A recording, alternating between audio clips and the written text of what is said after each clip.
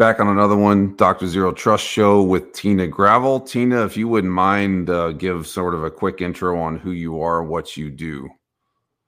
Absolutely. Thank you. I'm Tina Gravel.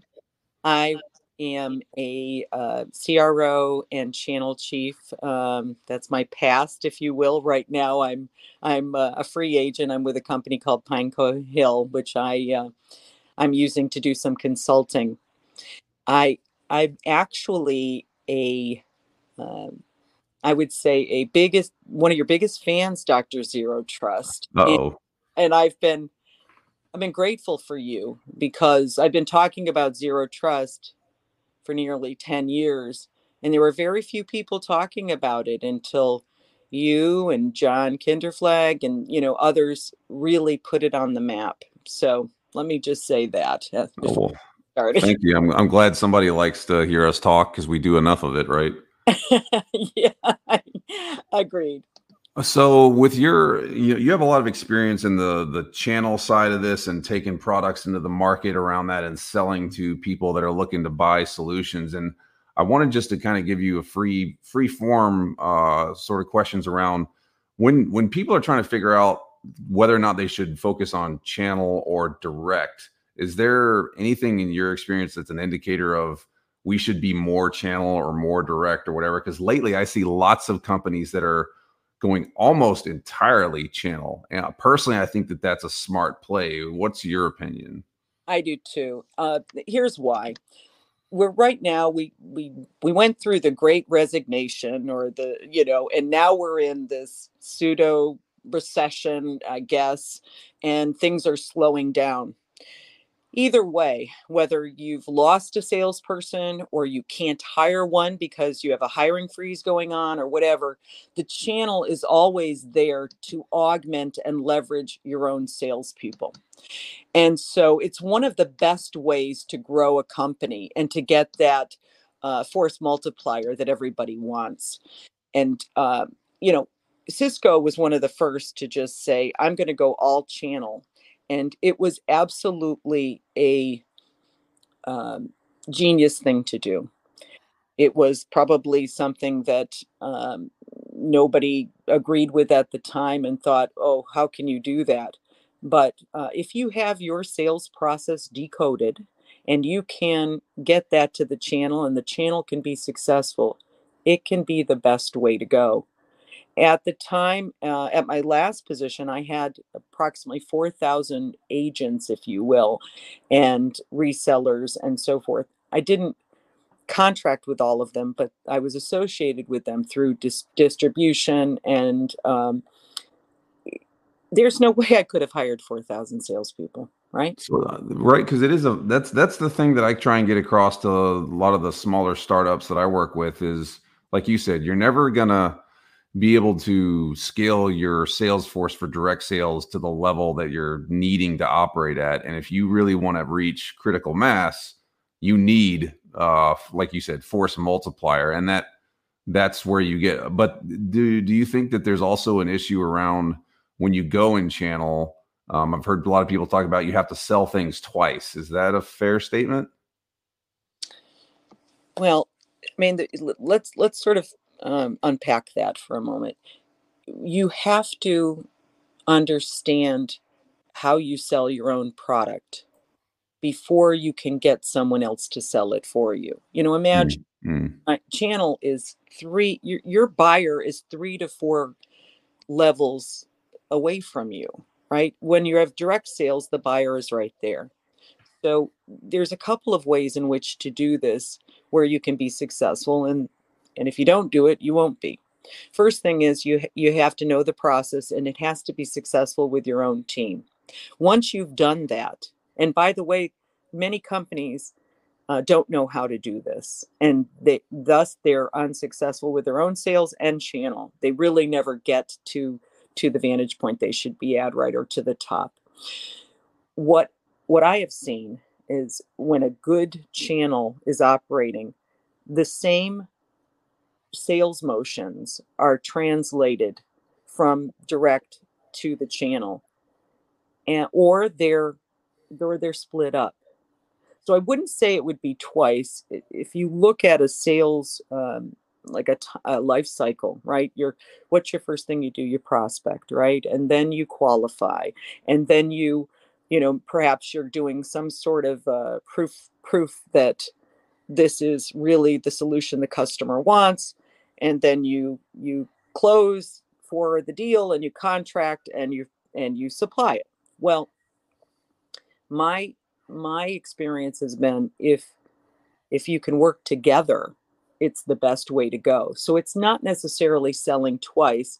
It's about splitting the work and making sure that you both know your role and work well together.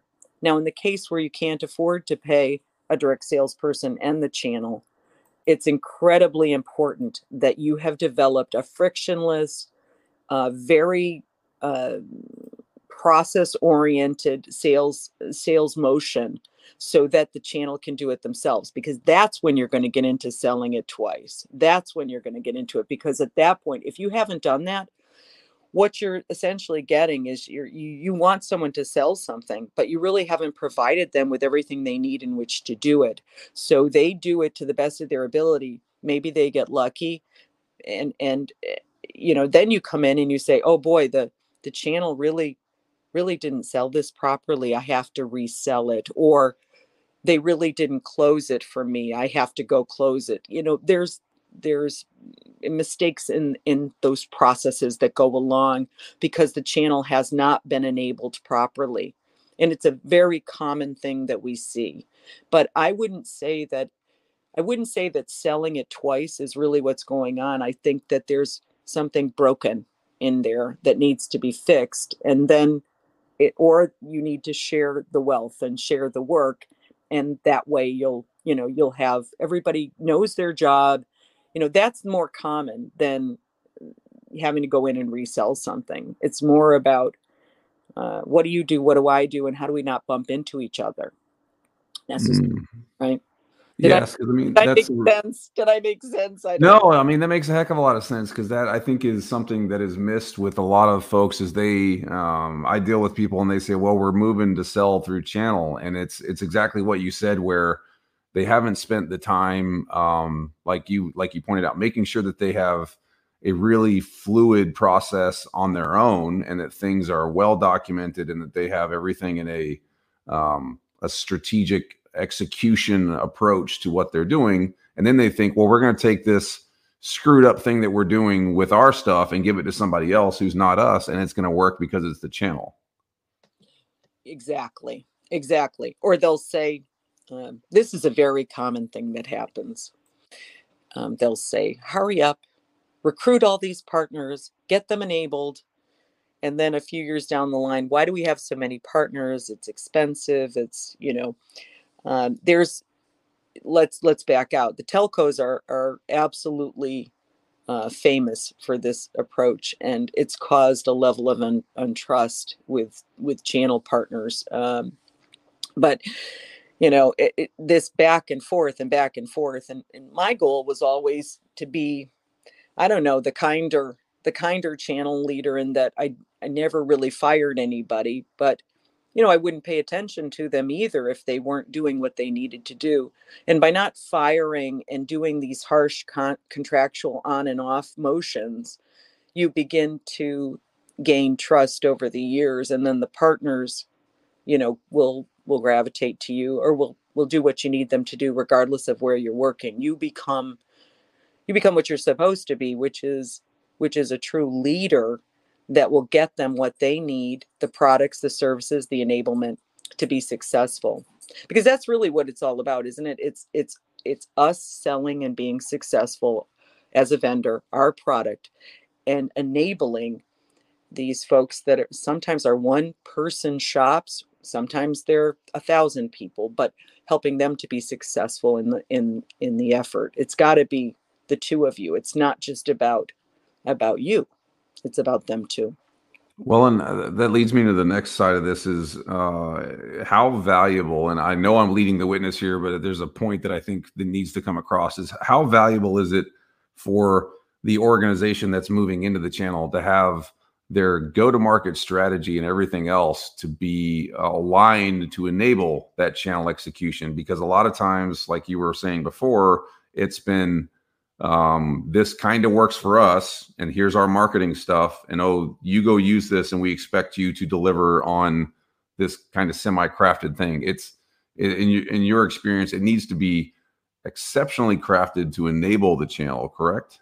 That's absolutely right. You can't just, and you also have to have, people that can uh, sometimes heavy lift the process at the beginning, because sometimes you could have all of the automation and the process in the world, but they need to see another salesperson do it. And so that's why you need channel directors, channel managers, channel associates in the field side by side with partners from time to time. Sometimes it's enabling disties and then they do it for you. But either way, uh, you could give them everything in the world and they could still have trouble. So it always helps to have someone shepherd, the process along. One of the best ways you can do that is public classes, and take them through an actual sales opportunity, how it all worked, role play, all of that. Because you're absolutely right. It has to be very well crafted. The message has to be as clear as it could be, and it has to make sense to them so they can internalize it. And then you the best thing is to train them and then train them again and then help them with actual role play. Because imagine, you're a salesperson, right? You're going into one of your best accounts. You've got a new product, and the first question they ask you, you can't answer, right? That's okay. In many cases, you're not going to know all the answers, but you have to have enough to have that confidence to go into that partner. You can't have a channel partner that you say to them, oh, just tell them our value prop and bring me in. No, they're not going to do that. And the reason they're not is because they want to feel good and they want to feel whatever they're providing is going to add value and that they have confidence around it. How can they get confidence if you just give them a script and say, just bring me in, right? That's absurd. So you led the witness to the right answer there. Yes. Well, how valuable is it for organizations that are selling into the channel to have those legacy relationships, or do you feel like it's one of those ones where you're going to get the best value out of the channel approach if you have if you're going all new and you're just kind of shotgunning things into the market with channel partners that have got lots of spread and capability? Is it typically, you think, better to have channel approaches and dedicated sort of long history relationships so that that's a quicker opportunity? Or if you're looking for growth and exponential sort of rocket ship type of thing in this channel, go big, broad, fast? Well, if you have the money to invest in marketing, there's an awful lot of pay for play activities that go on, which are very helpful to get your name out there. I think what you're asking me is, should you go small with the relationships you have, or should you do a pray and spray kind of thing and canvas the market? I think that's what you're Yeah, that's what I'm asking. And but the other thing I'm asking too is it better to have, like you kind of were hinting at, like smaller, really vectored channel relationships over that have long established sort of history into a specific vertical? I don't know why I'm mumbling my words there, Yep. mini stroke or something, but that's the issue that I see is there's this, like you said, spray and pray, or you get people that go, well, we're trying to grow in this massive channel with this vertical where these guys have been selling into for the last 30 years, and they wonder why this big engine takes so long to get rolling. Yeah. Well, my relationships in the channel, which go deep and long, because I've been doing this, since 2011. Prior to that, I did direct. I ran sales but prior to that, and then went into the channel as a favor because actually not a favor. I just wanted to get back with my friends, right? I wanted to work with my friends. I got into the channel. This is kind of funny, but I got, Manny Medina and the gang over at Terramark asked me when we were at Terramark to run the channel, and I said, "Isn't that where good salespeople go to die?" I was like, that doesn't sound like a good use of my skills. And Manny Medina was in these guys you didn't ever say no to. So I did it, and I found it to be wonderful and much harder than direct sales because of this influence factor. So now getting back to your question, the relationships that you have will be very useful when you want to get in the door somewhere or when you want to solve a problem. I don't know how many times I've had to call the CEO of a company and say, "Hey, did you know this was going on? I need your help here." And it's always wonderful to have that shorthand relationship so that you can get things done. What it's not going to get you is the rank and file selling your product the way you want them to. That does not, just because you know someone at the top, or you may know a few of the salespeople, that doesn't get you there. There's an awful lot of work that'll still have to go on. But it's nice to have the relationship because it'll help you get in the door and have them at least look at the product to see if it fits. Now, with regard to your verticals or your specialization providers, I actually looked to the folks that understood security the best as my qualified partners. I came up with a list of who could be qualified and why are they qualified, and that's how I approached it. If they didn't know anything about security, or if they hadn't sold it before, it would be a very, very big jump for me to get them to sell what I do. However,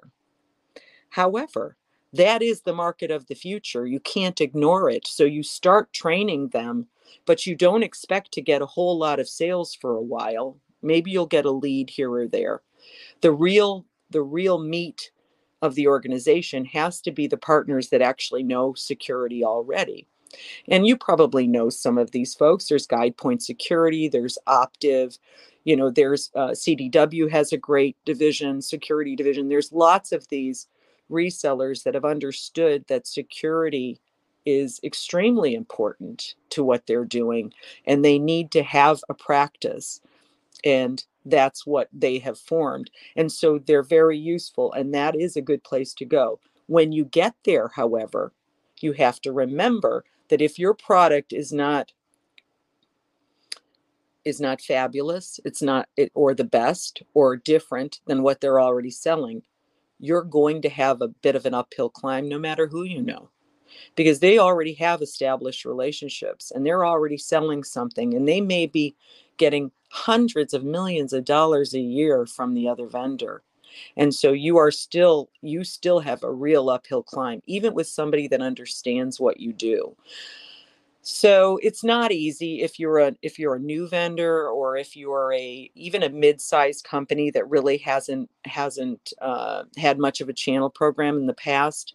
You're coming into a place that's highly competitive for mindshare, and it is quite difficult. Spray and pray. Let me go to that one now. There are companies that are coming into the channel that are newly funded, that begin to, what I would call, support the pay and play that goes on in distribution and in the reseller community. And they will spend lots of money to get on the map. And that does work, because what that does is that gets their name out there to all of the rank and file, which your one relationship at the top can't do, right? Or your relationship with 20 people, it's still not going to translate to a relationship with a bunch of others that might be new. It can work, but it's very expensive and cost prohibitive for many companies to do. I saw in the telco channel when I was there, I saw UCaaS, if you will, Unified Communications as a Service, come in. These companies, very competitive, three and four of them were spending millions to activate the channel. And they had promotions like you wouldn't believe. And they really did steal the mind share from others like me selling security or selling co-location when I did, through our channel. They really did steal the mind share, but that is hugely expensive. The other thing they had going for them is that it was a telco channel. It wasn't like security where you have to completely change your mindset and learn something new. It was simply they were selling unified communications. Now they're going to sell unified communications as a service, right? It's very similar. Yeah. Do you think that this is really one of those places where it's literally you got to spend money to make money? And because I've had a lot of folks that have said kind of, well, what's the calculation on what we should expect for the output versus input and whatever? And for me, most of the time, I'm like, well, it's kind of Kentucky windage, stick your finger in the air and see which way it's blowing, and you'll kind of have a guesstimate about what you expect. But do you think that there's like an actual, I don't know, almost formulaic calculation of if you spend X amount percentage wise, you should expect X amount percentage wise over time returns based on channel? And I know that's a pretty heavy question, but Yeah, I'm literally just trying to see if there's like some pontification based on your experience there. yes. No, I think you're onto something, and it's too bad that it's gotten this way. What we have is we have a lot of providers that can't make a living on the margins that the vendors are giving them. And so they've created these enablement programs that they charge for. If you want to train the partners that are under us, it's going to cost you X. If you want a newsletter, it's going to cost you Y. And they package all of this up, and some of the packages are $300,000 and $400,000 a year.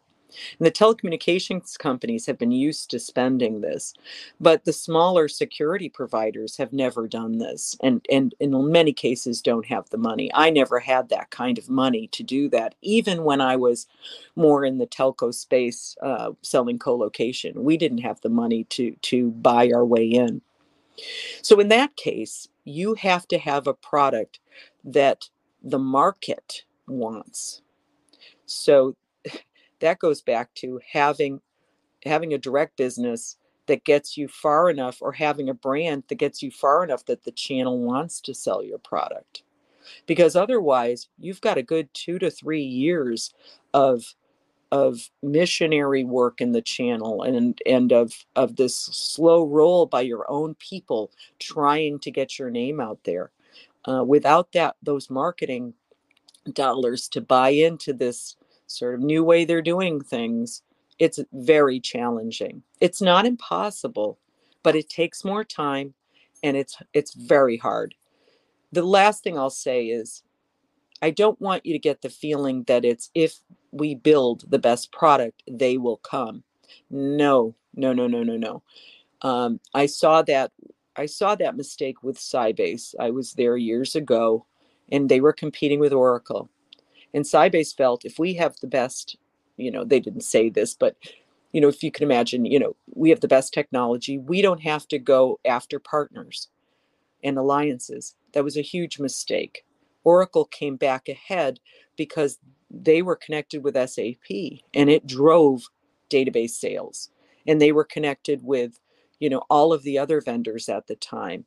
And so Sybase would come in and they'd say, well, gee, I'd love to buy Sybase, but I'm already using Oracle with my SAP. I don't really want to get into another database and have to hire all of these other people that know Sybase. So it's a similar thing in that you can't just build the best product and expect people to show up. You still have to work on partnerships. You still have to work on strategic alliances to make sure that if it's going to be engineered in, it's going to be engineered in with your product and not someone else's, right? Because it will, at that point, it's regardless of what you do, the customer then begins to say, I'm going to go this road. Now with security, it's a little different because we're all in this race to protect, and we don't have all of the tools yet. There are things coming up that are fascinating and wonderful, and they're around quantum, and they're around blockchain, and they're around AI and all of that, but it's new, right? And so you might, in that case, have the very best product that anybody could sell. And but the problem is no one's ever heard of you. And so it's going to be difficult for the channel partner, to introduce this new thing. First of all, they have to understand it intimately, right? I told you that, to trust and to feel good about selling it, right? Secondly, it can't be so different that it's so hard to sell that by the time they sell it, they're like, oh my God, the money I made is great, but it doesn't begin to cover the hours it took, right? So it's almost in that case, like you have to have a good direct process built, a good direct sales process, like I told you.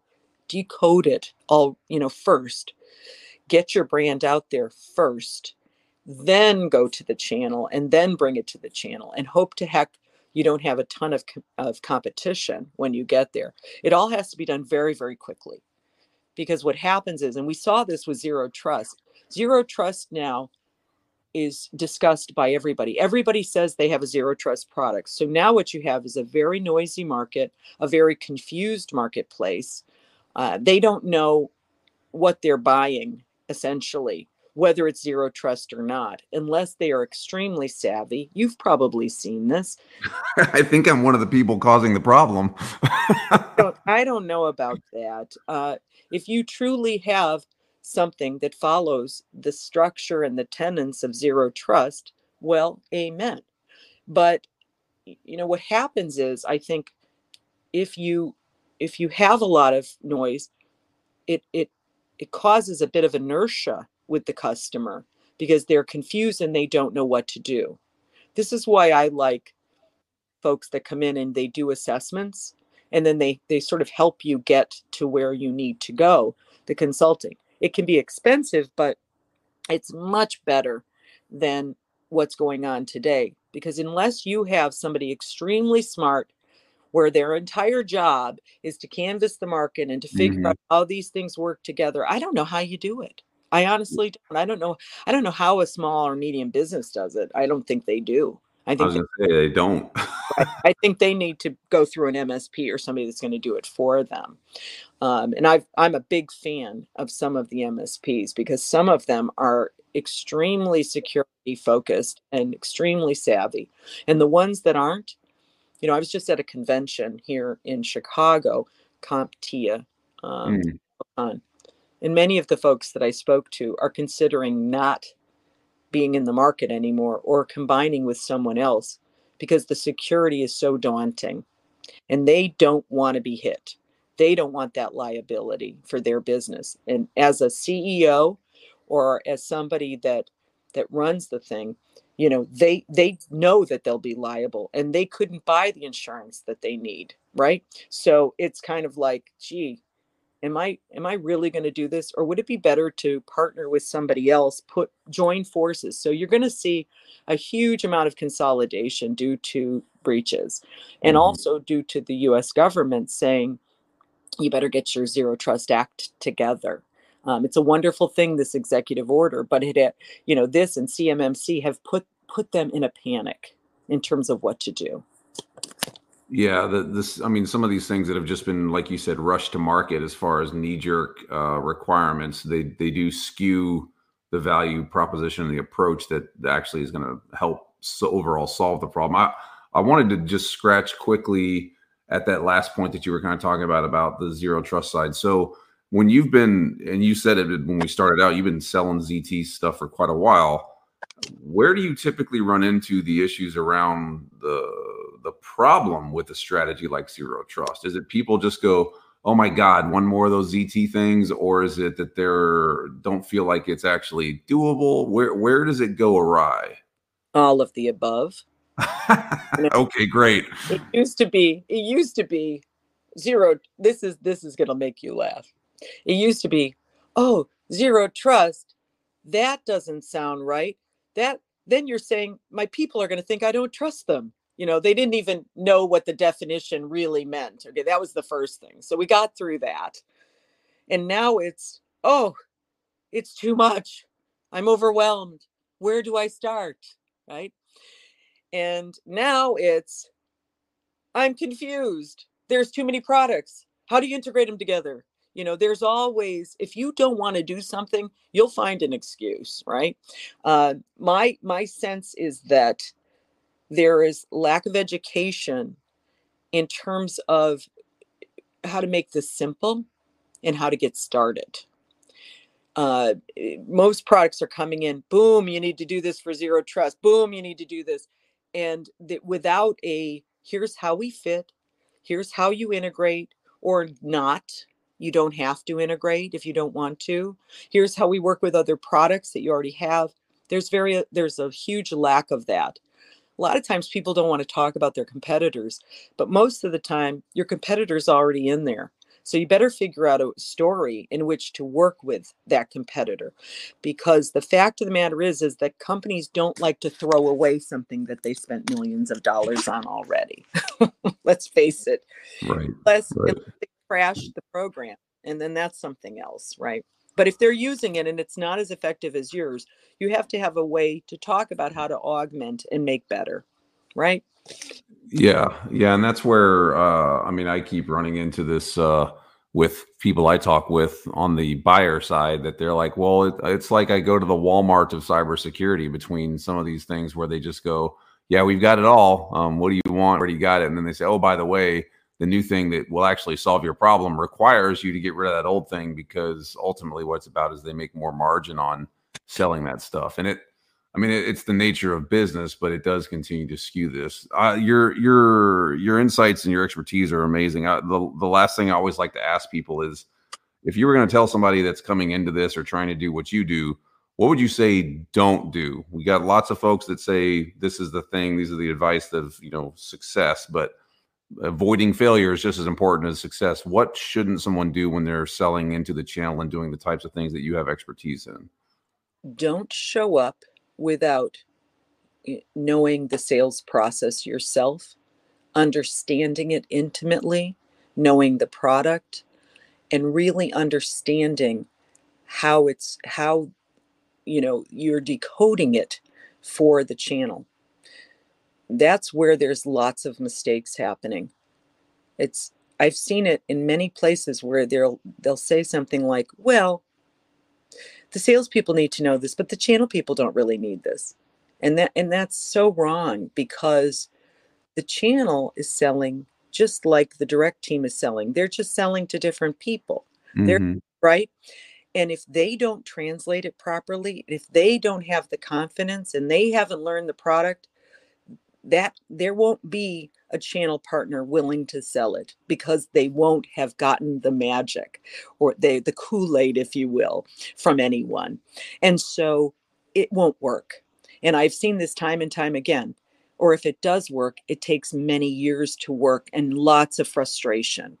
So decode that sales process before you show up to the channel. Know it intimately, and you will be successful. You will, because they can't help but get this contagion around the happiness around this product that you're emanating. And we all know people want to be with people that are successful. They have something wonderful. They're excited about it. Well, I don't know how you do that if you haven't been trained properly and you don't know it yourself. That's awesome. Everybody loves a winner, right? Yes. Yeah, everybody loves a winner. Well, okay, so thank you so much for jumping on. I think I learned more in 30 minutes of talking to you about the channel approach than I've learned in 20 years in the market. So I can't thank you enough for your time. Tina Gravel doing some cool stuff out there, helping people and engage in what they're doing and selling into this particular market. We'll have you back on in another 6 months or a year and just see how things are going. But thank you so much for jumping on. Chase, it is my sincere pleasure to work with you anytime. I always learn something from you as well. So it's a mutual admiration, sir. Thanks so much. Awesome. Disclaimer: the information in this podcast episode, aka episode, is provided for general information purposes only. By listening to this episode, you understand that this is not specific technical guidance from the host. No information contained in this episode should be construed as security advice from the author, host, or guest, nor is it intended to be a substitute for security advice on any particular subject matter. No listener of this episode should act or refrain from acting on the basis of any information included in or accessible through this episode without seeking the appropriate technical or other professional advice on the particular facts and circumstances that are discussed. This podcast is for informational purposes only. All views expressed therein are those of the host and his guest and should not be considered as being endorsed by nor related to the host or the guest's employers.